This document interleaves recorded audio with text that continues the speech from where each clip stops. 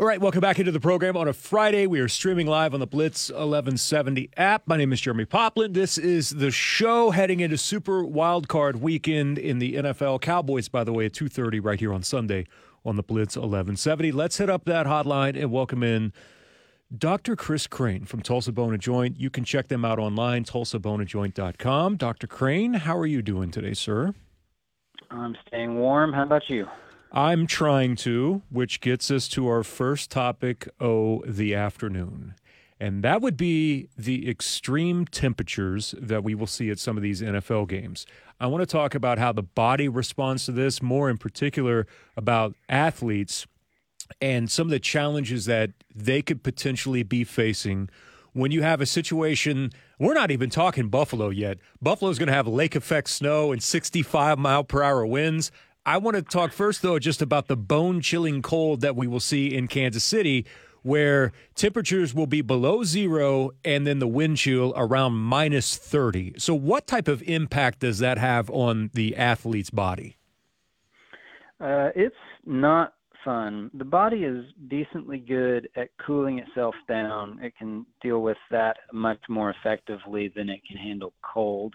The main mechanism everyone's generally familiar with in the body's efforts to keep itself warm is shivering, and it's just not a very efficient thing. You're using muscles to try to generate heat to try to keep yourself warm. It's not particularly efficient when you look at it from a thermodynamics and energy standpoint, but the body is fighting this battle of the heat that it's losing and the heat that it's generating. And so we look at cold temperatures like this, and we really look at it by those two factors. And when you talk about heat loss, I think you've already covered the wind chill and the wind itself, adding to that, the convection taking heat away from these players. If you add any amount of water, you're talking sweat or even in snow, or if there's any kind of dampness from melting of snow, or anything that adds water to this picture, you're adding in more ways to leach heat from these players' bodies. This is a constant battle. And so it's something that we see affecting them from a just energy standpoint, but we also see it affecting them physically. The muscles are not as efficient, and the blood flow to the body is not distributed the same as you'd have in a warm room. Specifically, the body is trying to keep the core temperature good. So all your internal organs really want to stay that temperature. They don't want to change. So you've got your core temperature that needs to stay the same. And the way your body kind of fights that is that it treats everything else, your skin, your muscles, as a shell around the core. So your shell temperature can change. And that's why the thermometers in the forehead and things like that don't always read the same as your actual core temperature. But it's something that the blood flow is shifting away from the shell. It's shifting just to keep the core warm. So your muscles aren't getting the same blood flow. You'll see changes in their ability to tolerate cramps. You'll see changes in their ability to generate the same speeds. It's a whole body effect for sure. What if you are the type of player that is nursing injuries, just the nagging injuries that every player has? I can only imagine that the cold and the level of stiffness, you just said it restricts blood flow anyway, of getting to those areas that are there. I would assume that maybe things hurt just a little bit more in this type of temperature. I mean, I've been cold before. I don't think I wouldn't be caught dead in minus 30. Like, forget it. This is as far north as I could ever live anyway. So, and not having experienced anything like that, of having to perform like physically, but I can only imagine it just amplifies everything, Doc. Generally so. The blood flow changes are a pretty big factor to that because the energy is in the blood. The sugars that you're eating, that you're trying to use to replete the glycogen in the muscles to try to provide fuel to your body as it's doing all this exercise and athleticism, it's decreased. It's less flow to the muscles, and so they're feeling more fatigued more quickly.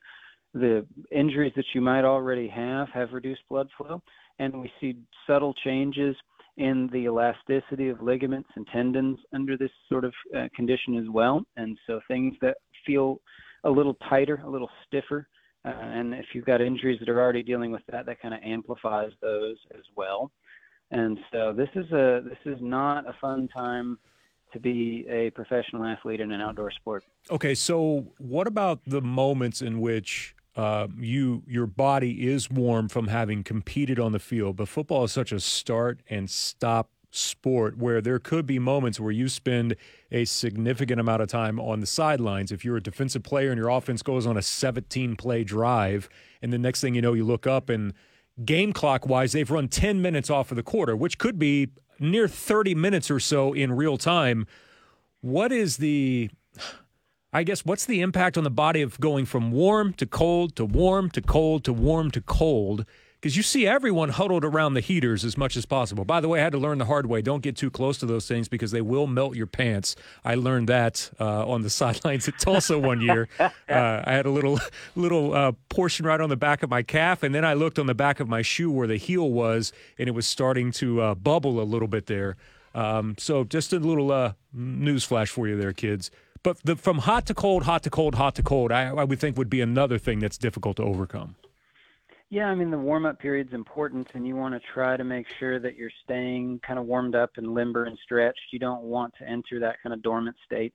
But when we look at these and we talk about the two strategies of either increasing the heat in your body, which is kind of the first thing everybody thinks of, that's the least efficient approach. The shivering, the adding, sitting by a heater, trying to stay warm with exercise, because most of that is in the shell, so to speak, around your core. It's actually the least efficient way to fight off the core temperature dropping. The better way is to try to reduce heat loss, and that focuses on having shelter from the wind chill and having shelter from those additional elements that you can manage to shelter from. It addresses clothing and having layers of clothing to trap in layers of warm air against your body and help prevent that heat loss that way. So it really, truly, the strategy is to not have to continually warm yourself back up, but to not lose the heat that you have. It's a reason why we've seen as of late, much like they have the medical tents now that everyone goes inside, I've seen the warming tents that they have on the sidelines now. And I thought, okay, all right. I bet you some of those guys like in the 70s and 80s would have very much appreciated some of that technology, and we finally gotten to that point. The last thing that I wanted to bring up here on today's issue is something that I don't think that I've ever heard of before, and I saw a picture of it, and it makes so much sense with the way that it was described, but a swan finger deformity in the middle finger of quarterback Jalen Hurts. Now, the Eagles are just absolutely riddled with injuries right now, and Jalen Hurts is one of those. It's been a back issue. It's been a knee issue, and now this issue with the middle finger. He was holding up the middle finger, and everyone was like, hey, Jalen Hurts is flipping off the camera. No, he's not. He was holding it up to show the doctor what that deformity in the middle of his finger looked like. So what is a swan finger deformity? A swan neck in the finger is a description of the shape that it takes. Kind of ends up with a dip and then an elevation and then another dip, and you kind of see this swan neck or this kind of S shape across the finger. And typically, the main two ways that no matter what, the way that it forms is the extensor, the back of the finger that helps you extend it away, opposite of a grip, is disrupted. Something has been damaged in a way that the extensor is no longer acting on the finger appropriately. And so you get this little dip where the finger doesn't have that extension anymore. It only has the flexor, the grip side. And so it kind of dips down at the end. But the joint before it still has that extensor, so it looks like it's being pulled back on the closer joint and dips down on the further joint. You can do that with what's called mallet finger, or even if you cut the tendon at that spot, if you have a laceration injury. But the other way to do it is to hyperextend the closer joint in the finger, and then the further joint gets kind of pulled in the process of that. So as you hyperextend the close joint down, it puts force on the distal joint, the further joint, and leads to that kind of swan neck appearance. And the injury from that is he didn't return that game, and I wouldn't expect him to. That those tend to take a little longer to heal if there is a fracture component. So it'll be very interesting to see how this kind of plays out and how quickly he's able to recover from this. It's the time of the year with bad weather moving in, and that unfortunately means slips and falls. And I know that more than likely you'll be busy over the next couple of weeks with that, but we want to encourage everyone to just be safe, take it easy, take all the precautions that you can. And if you do slip and fall, Tulsa Bone and Joint is just a phone call away, or also going to the website, because those can be nasty. And I remember the last couple of times that we've had really bad ice storms. I remember even Dr. Stanley saying that we were still seeing patients as much as 8 to 10 to 12 months after some of their falls. If you slip and fall and you feel like something's wrong, don't wait. Just go get it looked at immediately.